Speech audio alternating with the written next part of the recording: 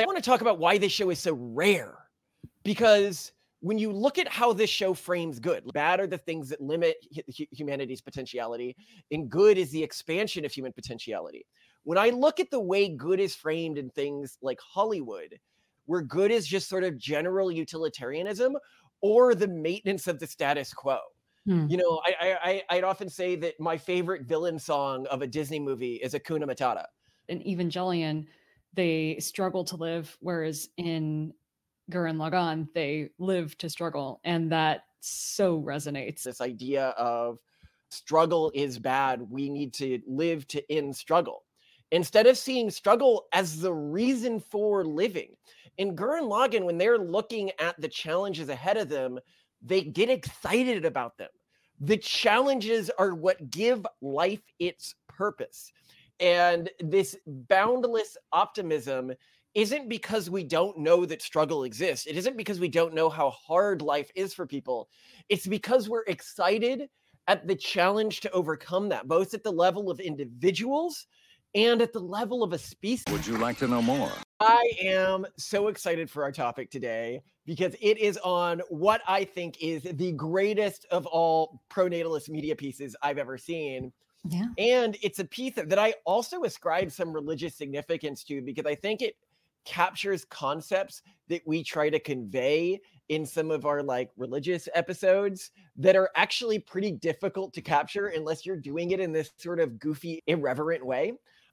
But I want to, so first what I love is people, like, just to go over the pronatalist Gurren Lagann connection here, right? Because I mentioned this to some of my progressive friends and they're like, what?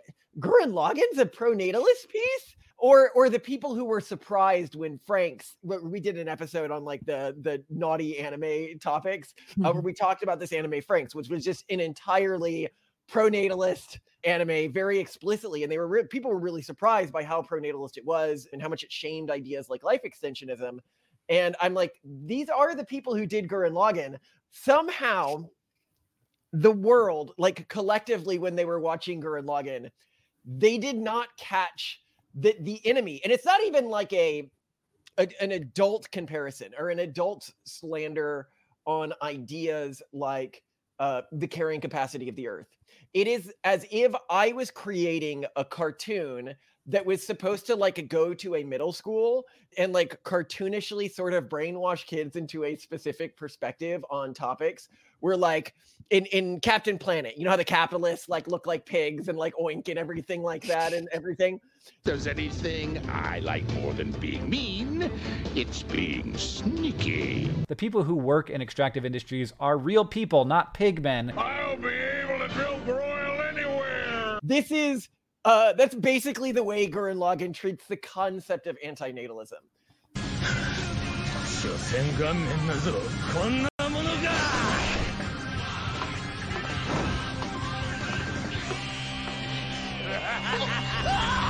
So for those who don't know, I guess I should go over the broad plot structure of Gurren Lagann, because that would help people sort of get to where we're going with this. So it starts where they are in a small underground shelter and they sort of believe that's their world. And the world iteratively expands. It gets bigger at a logarithmic scale with each sort of turn of this show's plot, where at the end of the show, they are a fighting robot that's made out of galaxies and universes fighting another fighting robot that's made out of galaxies and universes. But at each stage, there's also this idea of it is dangerous to go further. So the key big bad of at least the first part of the show believes that something terrible will happen to the Earth. You're not told vaguely what, if the Earth ever gets more than 1 million human beings living on the surface. So this is this idea of carrying capacity. And then in the second part of the show, after they've defeated him and they are then moving to the surface and building this civilization, you see a character who is in a micro, because this is, again, you keep seeing this logarithmic thing. So this one character grew up in an underground bunker where they didn't have enough food. And whenever they got over 50 people, they had to kill whoever the new person was, or who, you know, so they had to draw lots and then those people would go out and die. because this idea of carrying capacity is just constantly reinforced. And then they learned that this idea of carrying capacity was forced upon them by this cosmic scale force called the anti-spirals, who fear humanity's and all spiral races capacity for intergenerational improvement, and that capacity for intergenerational improvement spiraling out of control. To just get to some exact quotes here, because I know that people who may only vaguely remember the show might be like, oh, is that exactly what it was about? So, and this will sound very much similar to something we'll say. So when the nerdy gay engineering guy is explaining to everyone else what spiral energy is, he says, the genetic diversity stemming from gametogenesis is the key to evolution. It's that keeps spiral power moving forwards. And then everybody's confused. They're like, what does he mean? He's like, in other words, it means love changes the universe. But in this context, he doesn't mean love. He very explicitly means sex. Or reproduction, let's be clear. Well, reproductive through assortative combining, which is very important to us. Like he says in that line, and it's very important in all of our philosophy and sort of teaching, is that diversity is key to this sort of power. You cannot have this power if you are just cloning or if you are attempting to live forever. This is made very explicit. So the beastmen in the show are the sort of like foot soldiers of the enemy, and they're said to not have the capacity for spiral power because they are cloned, because they don't have this capacity for intergenerational improvement. And they also say this explicitly in the show, as the main character saying, those who are dead are dead. If we bring them back to life, they will just get in the way of the next generation. And you really like all of this is just so irreverently our philosophy on sort of life and the power of humanity. But I want to highlight that I will say something like the goal of humanity is iterative intergenerational improvement. And people hear this concept and it can seem so, I don't know, sort of hollow or tinny, or like, how could that be this big explosive aspect? How could that be something of true good in the universe, right? And Gurren Lagann, through art and through low art, which I love, and this is something you constantly see throughout, if you're ever reading Bible or anything like that, is that in the world of the divine, the low is made high and the high is made low. God chose things the world considers foolish in order to shame those who think they are wise, and he chose things that are powerless to shame those who are powerful. God chose the lowly things of this world and the despised things and the things that are not to nullify the things that are, so that no one may boast before him. If you are looking for truth, you are going to find it in the things that cannot also be used to signal social status. You should not dismiss forms of art just because they're irreverent, just because our society denigrates, goofy anime. They sometimes can convey concepts which are difficult for me to convey, in the spoken word. But before we go further on this concept of spiral energy as it's captured in the show Gurren Lagann, one thing I really wanted to talk to you about is I also think another thing the show does supremely excellently well is capture healthy relationships and capture, I think, the meaning of a life well lived. And just more like succinctly than I could, and in a way that I think helps people understand how you can live more meaningfully forever through the impact you have on the people around you than through just living forever, which is a constant reoccurring theme in the shows made by this team, which is also a reoccurring theme in Frank's. But I wanted to talk to you about the various relationships you saw on the show, like the relationship between this one character who is just boundless optimism, but kind of a lughead and just ambition incarnate. And this other character, Simone, who's like his little brother sort of character.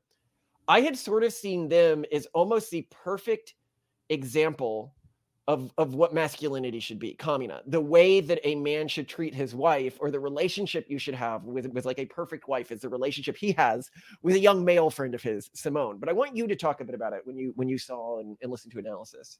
Yeah, what I really, really love about it is, and you pointed this out too when we talk about the show, is it's so unusual to find a character who, instead of being like the hero. Oh, by the way, there's going to be spoilers in what I'm about to say, so stop if you don't want to get the spoilers.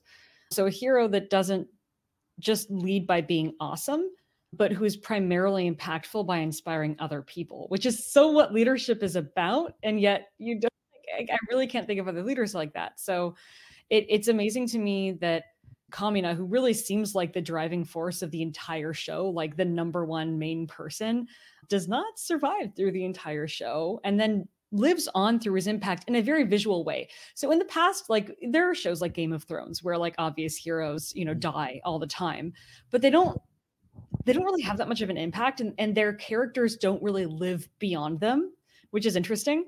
Whereas the impact of Kamina is so strong on the other characters that like literally as the other characters become more powerful or grow, they will adopt like physical aspects of Kamina, which I think is really interesting.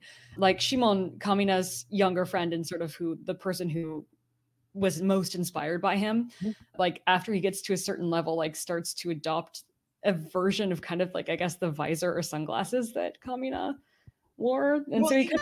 Hey, when the hell did you get taller than me? Wow, you're right.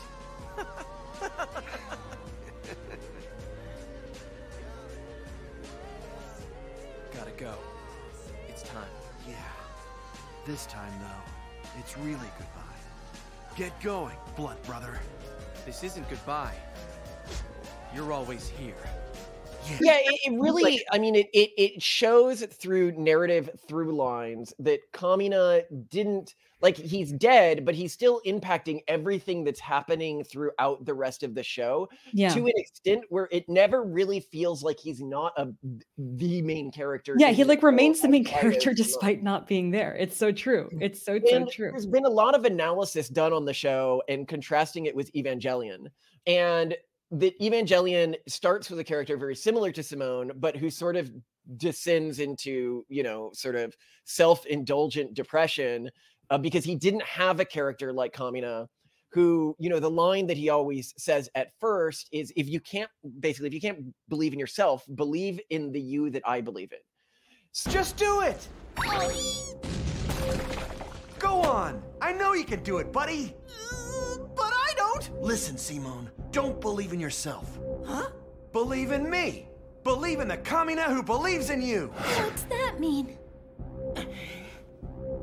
Right, I'll try. So often in shows, what the masculine character does is they demonstrate their masculinity through their own heroic acts, through sort of leading the people around them, but mostly just their own acts of heroism and strength and everything like that. Whereas with Kamina, every one of his major heroic acts was about pushing somebody who didn't believe in themselves to have more faith in themselves and to do something that they didn't know they could do. And when people, like when they're making fun of me, like the manosphere and stuff like that, and they're like, these are the ways you live short of someone like Andrew Tate, I'm like, that doesn't hurt me. I have no aspiration to be that type of a man or that type of masculinity.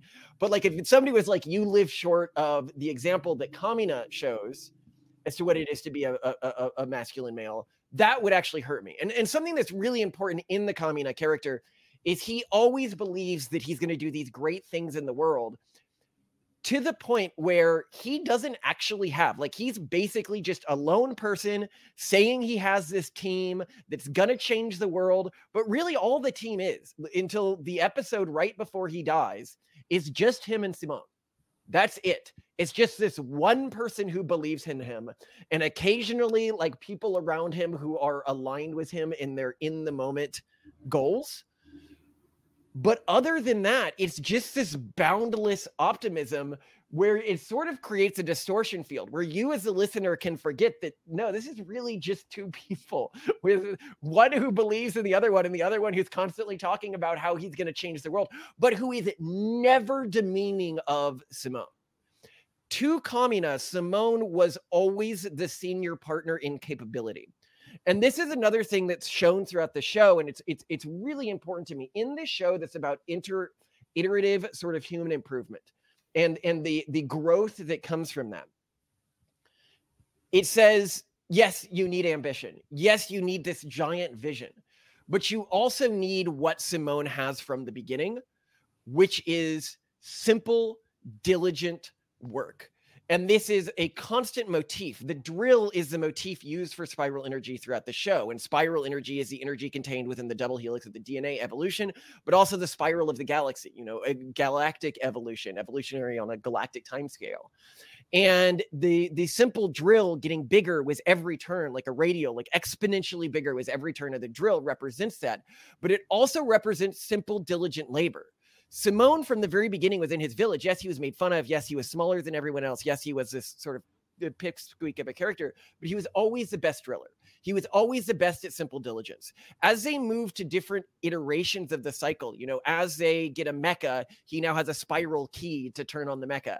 As he, like a little drill, when he is signing bills and everything like that, the front of his pen is a small drill, a small little spiral, showing that the work of governance, like that actually allows all of this to happen, is the partnering of people with astounding ambition, with people who have astounding diligence and work ethic, and the people who have this astounding ambition realizing that the senior partner in terms of who's bringing what to the partnership is the individual with the diligence, is the individual with the meticulousness, is the individual with the work ethic. It's not the ambition or the masculinity or anything like that. It is simple diligence that allows for this unimaginable expansion of human potential. Mm-hmm. But I also want to talk about why this show is so rare, because when you look at how this show frames good, like it frames good as this concept that we call sort of spiral energy, right? And it frames bad as anti-spiral energy. Bad are the things that limit humanity's potentiality, and good is the expansion of human potentiality. When I look at the way good is framed in things like Hollywood, they are espousing these ideas of the urban monoculture because it is so drenched in Hollywood, where good is just sort of general utilitarianism or the maintenance of the status quo. I'd often say that my favorite villain song of a Disney movie is Akuna Matata, which is the most anti-spiral song. No. Your favorite song from a Disney movie is Be Prepared. No.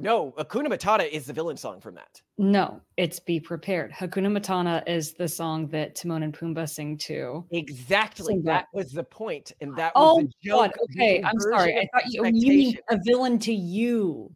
Yes. It means no worry for the rest of your days. Our problem-free philosophy.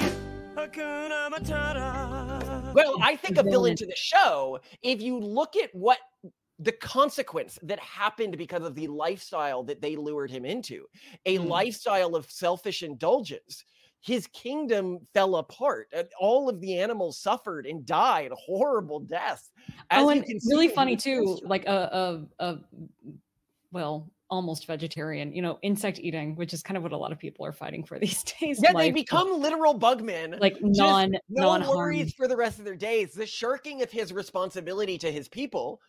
And one of the lines that you picked up that you loved from one of the video essays on Gurren Lagann. Do you want to go over this? Well, no, yeah. The best analysis I heard was that in Evangelion, they struggle to live, whereas in Gurren Lagann, they live to struggle. And that so resonates. Like, you miss the point if you were just obsessed with your struggling and just trying to get by. And you totally nail it if you are fighting for the right to be challenged, the right to be pushed to your limits, because that's how you know you're really living a life. Yeah, and we're going to talk about this in sort of future tracks, but this is such an important concept in terms of framing reality. And it's why I think in so many aspects of our society today, one of the things that we'll talk about is I see some religious systems is really sort of religious systems that are anti-spiral energy personified. Fighting for these ideas of like harmony and balance and oneness, and then other religions which are focused on the uplifting of man, this constant state of improvement. And the anti-natalist movement, you couldn't have more of a, anti-spiral mindset personified on the world. This idea of struggle is bad. We need to live to end struggle. Instead of seeing struggle as the reason for living. In Gurren Lagann, when they're looking at the challenges ahead of them, they get excited about them. The challenges are what give life its purpose. And in every scene, whatever they've just achieved, they are now going for something that's as insane and big and astounding next, that you would never expect. Even at the end of the movie, they've defeated the other, like at a universal scale. And what are they doing? They're now sending ships out to space to meet other planets and help other species, achieve their potential. And this boundless optimism isn't because we don't know that struggle exists. It isn't because we don't know how hard life is for people. It's because we're excited at the challenge to overcome that, both at the level of individuals and at the level of a species. And that gets me really excited when I begin to take on this framing. And it's also, one of the reasons why I really want to bring in this idea of Gurren Lagann, even within a religious context for us, is because it's an idea that came out of Eastern thought. And yet the anti-spiral sort of mimetic forces that it personifies are such a major part of so many Eastern religious systems. So saying that we think that these systems are not good for humanity, I want to use an Eastern thought to show it's not like an anti-Eastern thing. Another thing I wanted to talk about here that I think is really interesting is the way that Gurren Lagann relates to religion. So there is a religious community in Gurren Lagann that's used when the village where only 50 people are allowed to live, and if they ever more than 50 people. And you learn at the end, the line is the dad gives to his son, the dad who created the religion as a preacher and has the book, their religious text. And the son says, I've always hid from you that I didn't know how to read, and I'm sorry about that. And the dad goes, it's okay, I don't either. With the idea being that he just made it all up to control people.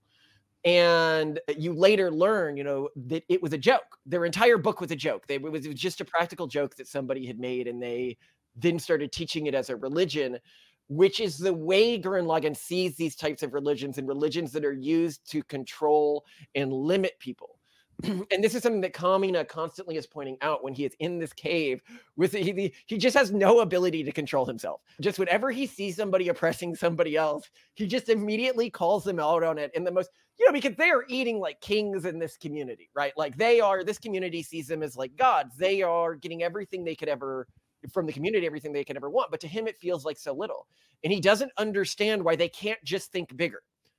And I'd point out, he's not a particularly smart person. He just thinks bigger. The ideas that no one had ever thought of before. We're fighting these giant mecha things. Have you ever tried to get in one of them? Where there's a surface there. Have you ever tried to go past it? We'll never know unless we try, will we?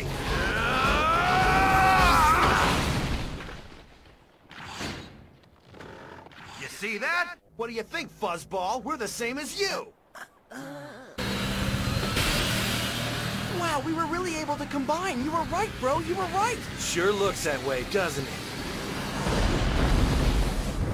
Wait, how could you combine? And you see, this is why I like this show so much, is Kamina reminds me so much of you, where like you for some reason don't choose to just build on the way that everyone else thinks and just like ask ridiculous questions and try things. And sometimes it doesn't work out, but it also creates things possible that I never thought were possible. And I wish there were more of that. Like, I wish more people. Here's the problem: here's a theme that I've noticed in the analysis of Gurren Lagann that I think means that a lot of people are missing the point of the show, a point that you did not miss, which is they're watching it and they're like, yeah, man, like believe in the you that I believe in, that Kamina line, just like, and, think about that, think about the fact that, someone might believe in a better version of you that you can be. Like, everyone takes the point of view of Simone instead of the point of view that they could be like Kamina, that they could inspire people, that they could think incredibly differently and outlandishly. And while I seeing myself very much as a Simone, which is also totally how they pronounce my name in Japan, and so I love it too. You just say Simone instead of his name. We also need Kaminas, and we're way shorter on Kaminas than we are on Simone's. So there's two things I want to elaborate on this point. One is, if we ever do create some like meaningful thing, if my little Team Gurren ever becomes something meaningful, I want the statues of me done in the style of Kamina. Hundreds of years from now, there will be statues of me. The statue where he's pointing to the heaven. I've always loved that statue and what it embodies, this idea of, and I'll put it on screen, of just always looking upwards in sort of the manifest destiny of humanity being the stars. But I'd also say that there's another character that's really important in this, is that after Kamina dies, there is a girl character who then becomes Simone's wife. And she plays the same role Kamina does for him, in this boundless belief in his goodness and abilities, and not willing to let herself be constrained by the world that's around them, but she does it in a completely feminine way. And so I love that the show models how you can support your partner with insane ideas as both a masculine and feminine role. That's cool. Yeah, because normally that's just framed as super masculine. Not to say that women can't take on masculine roles, but I think a lot of women are more comfortable taking a feminine spin on things, even if they really want to be outlandish and crazy and the most powerful and influential person in a relationship. So that's cool. And the show constantly repeats ideas that we're talking about, like, my drill is the drill that creates the heavens! There's lots of ways they could have worded that. And I'll include some clips from like the end fight scene here. Do not grieve for me, daughter. My soul once drowned in a sea of despair and weariness, but has reawakened. If this body can create a tomorrow for all spiral life, I will gladly give it. Yes. I agree completely. Which is just a fantastic clip that really shows, I think, both the way we think about spiral energy and the way that we think about death.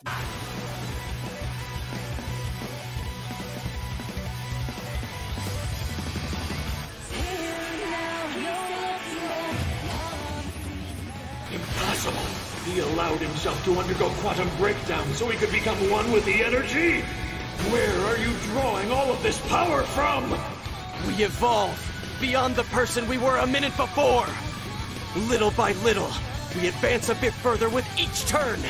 That's how a drill works. Mark my words. This drill will open a hole in the universe. And that hole will be a path for those behind us. The dreams of those who have fallen. The hopes of those who will follow. Those two sets of dreams weave together into a double helix, drilling a path towards tomorrow. But I don't get it. I mean, it is the most ridiculous fight scene of probably all time, because it's just. But also, like, what I like about it is I think that when I talk about this expansion of human potentiality, that it could eventually become something like a god one day. Like, it depicts it so well because it shows that it enters a realm, human potentiality, where it just doesn't make sense anymore. It's so cosmic in scale.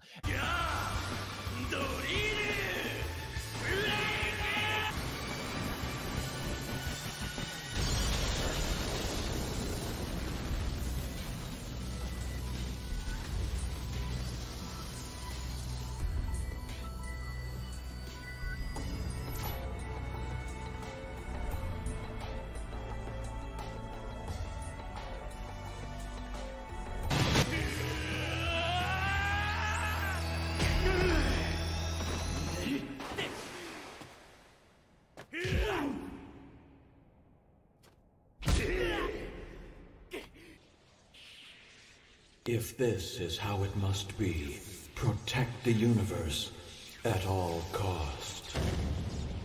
Of course we will. Humanity isn't that stupid.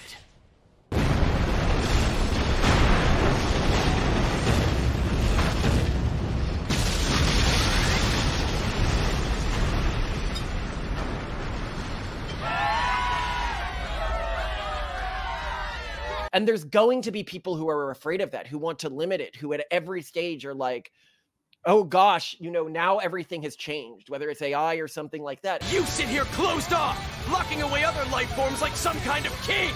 That's nobody's limitation but your own. And then there's the people who embody human potentiality and just strap themselves to the mast and sail into the storm and are laughing all the way.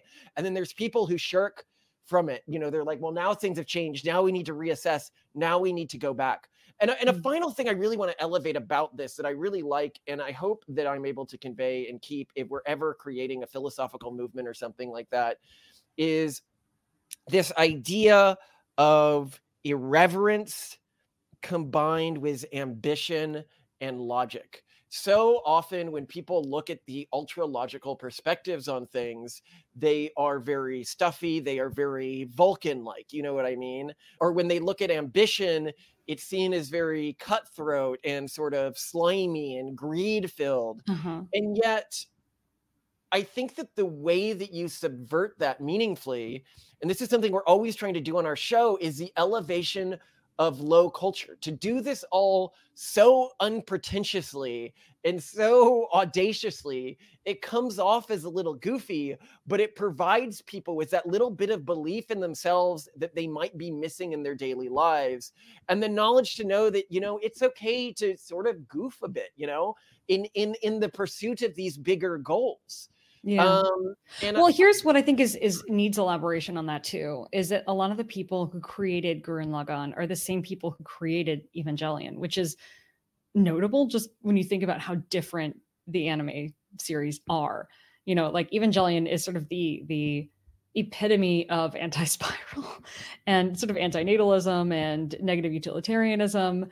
And it's like a show about depression, and it's just, but it's extremely logical. And I think a lot of people kind of shit on Gurren Lagann because they're like, oh, this is dumb, but like Evangelion is so smart. And it's even in like how the show is done. Evangelion will like go into the details of like, how is this energy generated, or how like here's the bureaucracy of the system. And so it's more like a hard science fiction version of like, well, you know, this system. But then I think people miss the point in thinking like, oh, smart has to be performative intelligence. And I think it's also really telling that like the same people who first did Evangelion then go on to do Gurren Lagann. It's not in the other order. It's like kind of as people became more wise in life and kind of learned from their mistakes and learned from their life, they turned more to a vision of maybe outlandish stupidity, maybe this is the like about actual intelligence. Actual intelligence doesn't need to front. Well, it doesn't. Yeah, actual intelligence doesn't need to look intelligent. It doesn't need to try. Yeah. A final point I wanted to elevate was one of the lines in it, which is that when you are approaching reality with this sort of spiral thinking, you know, so many people, they look at me and they go, do you know the odds of what you're doing? Like, do you know how insane what you're doing is? And the line is in the show that somebody goes, there's a 1% chance of this succeeding. And it goes, a 1% chance is the same as certainty. Okay. But when you're approaching things like this, when the alternative is death, when the alternative is losing, 1% is the same as certainty. And just approach it as if it's certain. Approach it with everything you have, and approach life that way. The only version of you in the future, like the only version that survives to that point, is of that 1%. So of course. Yeah, right? And see every single challenge that comes your way as a gift and something to be excited about. And when you have this frame shift that Gurren Lagann is all about, literally beating into people. That's a constant motif of hitting them when they're getting sort of mopey or like, oh, there's so much suffering in the world. Oh, I've done such bad things. You know, punch them in the face and be like, suck it up. Which is so different from Evangelion also, because there's so many similarities between the like male protagonists of each show. You know, they're both young underdog men who lost one or both parents, you know, who then were sort of shoved into a world-saving scenario, right? But like the framing, the attitude of each, you know, the live to struggle versus struggle to each, the live to struggle versus struggle to live attitude of these two different universes also shows up in all these different ways, like even in sexuality. Sexuality in Evangelion is like a traumatic thing. It is deeply traumatic. There's shame and trauma and unhappiness and discomfort. Whereas sexuality, it's not really like explored that much in Gurren Lagann, aside from like heavy fan service, which is Studio Trigger. What are you gonna do? But like people are obviously very comfortable with their bodies. People are very open about their sexuality. Like you alluded to a gay character, for example, who's like super comfortable with his sexuality. And it you know, they're dressed, like their postures, it's also different.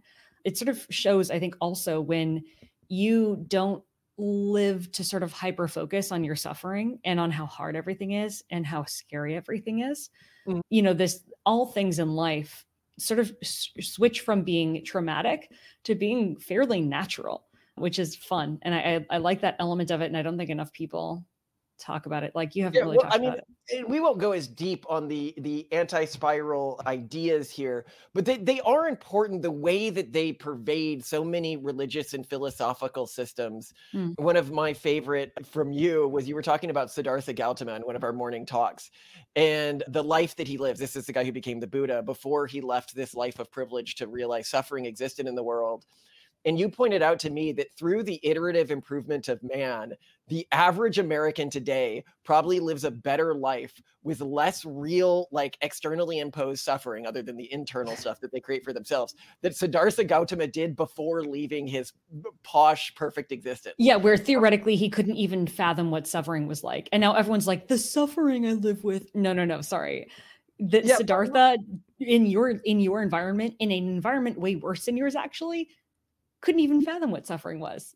But like, how spoiled are we? Like, but I love this idea of going out there, and when you see problems with reality, when you see problems with the world, you know, anti-spiral energy is about submission and being subsumed by reality, by the ultimate reality that surrounds all of us, by joining it through a level of harmony. This is what most anti-spiral religious thought focuses on.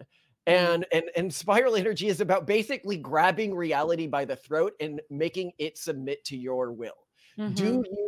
Is it a philosophy based on submission to reality or forcing reality to submit to you? Yeah. And people could say that, like, that's not the real world. We don't live in the world of physics that Gurren Lagann takes place in. And I'd push back at it. I'd say it is the real world. They condense the time span.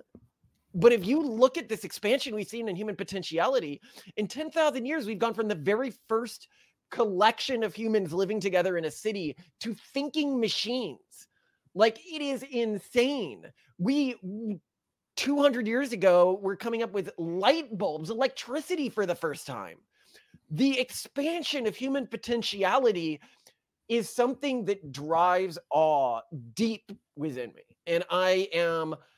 like, for us, this show is like, for our kids, it's going to be like Bible cartoons, you know, where like part you of show our it canon for sure. To get across. Something we'll talk more to in the future, but I think that this also shows is a lot of these theological ideas that we're talking about. People are like, oh, you're starting a cult, but not really. I mean, these are ideas that have been circulating in the mainstream, in media for a while now. We're just condensing them and then pairing them with things like holidays and stuff like that to give our kids a cohesive vision with this theology, but we're hardly the inventors of it. You know, it's very canonical to us, like in a religious context, because I just think it gets these concepts around artistically so much better than a person could, and with the attitude I want them conveyed with, because I've always hated within religious systems and stuff like that, or within philosophical systems, where the leaders adopt these stuffy attitudes, and that's seen as the way to show your status is impenetrability and stuffiness and thinking you're better than other people, sort of in the way that you talk. Like, you might and being also like invulnerable, like never making a mistake. Whereas Kamina will like be like, I'm going to attack this giant robot with a sword, with a gun, and they're like, you know how to use it, right? And he's like, yeah, I know how to use it. And then you see him smashing it with the gun. He had no idea how to use it. But it's this goofy, like, if we were to ever create a philosophy around these ideas that persisted intergenerationally, I'd want it to maintain within the leadership cast, not this, oh, you know, young man, like, come learn from me. But what assigned status is deep knowledge, but not allowing that knowledge to create this sheer of invulnerability around you, or invulnerability around your ideas, and to still have the capacity to be sort of goofy and how outlandish and big your ideas are. Yeah. And I always want to keep that myself, you know, and people look at it and they're like, Malcolm, it makes you look stupid or silly. And it's like, that's kind of the point. Yeah, you know? Like, no, success is built atop a mountain of failures. And those who are too afraid to look dumb or stupid or sheepish sometimes are not going to build success. I mean, there are those rare people who just happened to be the lucky ones who like took one big bet or one big risk and seemed to have made it, or somehow managed to hide all of their previous failures. But those people are very rare, extremely rare. And I think many of the most successful people that we know of today have made many dumb mistakes. Some are more open about them than others, but it's so important to have that built into a culture. And so much of our culture now, even with like emotional stuff, like Gen Y and Z are just dripping with irony. And I think that's because even with the tiniest, like sharing your opinion about something or showing passion about something, they don't even want that to come back on them as like an embarrassing mistake. And so they just drench everything in irony, because then it's like, oh, well, I was just kidding. I was just, making fun of it. I wasn't serious about it. Like they're even afraid to stand behind their own opinions and sentiments, and I respect that those things change, and you might like stand behind something that you don't stand behind in the future, but like, man. But to constantly, I couldn't have worded it better. To be able to be this goofy guy who's screwing up, but just has endless belief in the people around him. And that's what's really important. It's not a belief in himself. It's a belief in the people that he is inspiring. And I think that like when we talked about like, well, how do you keep a group from going bad intergenerationally? How do you prevent this sort of elite philosopher cast of sophists from sort of keeping other people out? It's that you ensure that those people and those sorts of attitudes aren't the attitudes that are socially elevated. The attitudes that are socially elevated are showing efficacy, showing competence, showing deep knowledge, but using all of that to lift up the people around you while not being afraid of failing and not being afraid to have ideas that are so big, they're a little silly. And that, when you say them, that everyone's gonna laugh. Like all of these people, and that's the thing, it starts with everyone laughing at you, as it basically does with Kamina, right? You have these big ideas and everybody laughs at you, and then they see, what? This seems to make a little bit of sense. And the people who aren't laughing at him, they seem to have a good life. They seem to be happy with the world right now. They seem to have purpose. And then as time goes on, a few less people in the crowd are laughing and a few more are standing beside you. And it just goes on. And as long as you don't let that, and this is another important thing, is just because somebody laughed at you once, and this is a constant theme throughout the show as well, just because somebody sided with the anti-spirals once as King Genome, the again, going back to this idea of DNA, which is the theme throughout the show, was basically carrying out the will of the anti-spirals, and he becomes one of their best allies, Viral, one of their best allies who was on the other side. When somebody's like, I made a mistake and now I want to try to do better and work with you guys, they should be elevated even above people who were, say, born into a movement like this, because they've undergone personal growth, which is what this is all about. This idea of iterative and constant personal growth and fully accepting that in other people. Mm-hmm. Yeah, I totally agree. And I guess I'll have to stop with saying this. You don't have to be an anime fan to get a lot out of Gurren Lagann. It's great. You can just watch summaries and analysis of it. And, even for me, I can't really watch Studio Trigger shows because there's a lot of action sequences. And for me, my brain turns off when, like, I would literally rather watch someone paint a wall. I would probably find that more like interesting. So, but like, just watch some analysis of it. Watch some comparisons with Evangelion. Like, you'll still get a lot out of this show and learn a lot from it, even without watching it. So I just want to say that for people who are like, oh, I'm not an anime person, or like, I can't really handle Studio Trigger like me, even though I think the animation's amazing and obviously it's awesome and they're amazing people. Well, it was made before Studio Trigger. It was made by Studio Gainax, which then the team that made Gurren Lagann built Studio Trigger. Come on, though. Like, it's basically Studio Trigger, but yes. If you can't handle Studio Trigger, you're not going to be able to handle Gurren Lagann. It's all there. It's all there. The ridiculous, outlandish lack of physics and everything else. I love it, but I can't watch it. Well, I mean, it's about embodying concepts. Yes. Yeah. 100%. Yeah. Like, there's not even consistency between like the height of some characters in Gurren Lagann, or like the way that running is animated, or all sorts of things. And that's because that's what matters, is the concept. It's not some like weird, like, well, we have to, follow the rule book and all this. It's like the anti-bureaucracy show. And I love it so much. I love all of that. My other note though, and Malcolm, take this seriously. You are obviously the Kamina in a relationship, you are not allowed to die. You are not allowed to die. I see this show and it gets me. Look, I think one of the interesting things about the show is it gets you excited about dying after a life well lived. I'm not saying I want to, but what I'm saying is that so many people, they know within our theological system, we don't particularly believe in an afterlife in the way that many other systems do. And because of that, they're like, what's the point of all of this? And I think the show beautifully summarizes this. Mark my words. This drill will open a hole in the universe. And that hole will be a path for those behind us. The dreams of those who have fallen.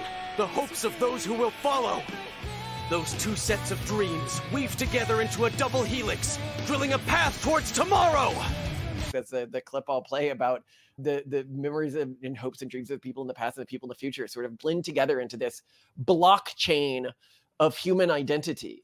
Well, that's why we like the Civ theme songs too so much, but right? you live forever in terms of how much you contribute to this blockchain of human identity, right? And you do that through inspiring other people, not like creating a system and then having them follow it rigidly, but by providing a framework for how they can build on themselves. And that's everything that I'm trying to do with my life. It's very vector based versus pixel based. I love that. You scale infinitely. Well, but that's what it's about, and I want to do that for other people. I want a community where status is based partially in terms of how much somebody can do this.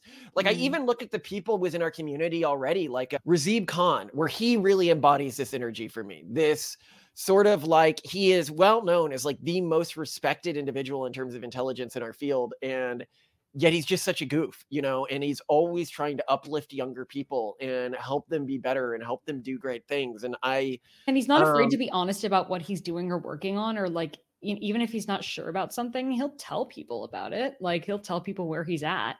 There's both this combination of vulnerability, but also like he's so there for younger people in his field. Shamed for his ideas. Yeah. But so there, you were saying. He's super there for people in his field, like more junior people who are trying to get help. Like we've heard from so many people about things that Razib has done for them to help them out with like nothing in return. Like he's getting nothing out of this. And what I want to say is I think that's what should edify his status was in the field. Yeah. This constant uplifting and selfless uplifting of other people, but also just saying what he thinks is true.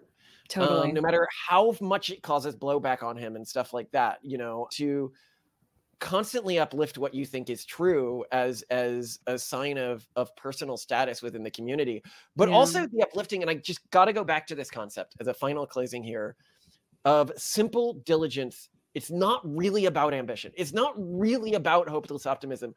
Those things are important, but simple diligence at the end of the day, it is the key to spiral energy. And when I met you and your slogan was repeated blunt force, there is no better sign of what's represented by the simple diligence of the driller, the simple diligence of Simone in the show, because there's also nothing more humbling than repeated blunt force and simple diligence of basic, within the show, manual labor or the labor of in meticulous bureaucracy, and uplifting that to something that is beneath those with endless ambition and endless optimism and authority within the community, and having those individuals respect that above all things, not respect people just because they're lower in status in society, but respect them for their industry. I really want to do that and elevate you as an individual and as a husband in the way that Kamina elevates Simone on the show. Well, and our kids and anyone else who you interact with. That's the goal. But yeah, I love you, and you're not allowed to die. All right, so I won't. I'll keep it going, and I will just take this as symbolic of the way I'm supposed to affect the next generation. I mean, yeah, we'll both die eventually. Our generation, I leave a as the show says. Well, hold on, I want to read that quote about death again because I absolutely love it.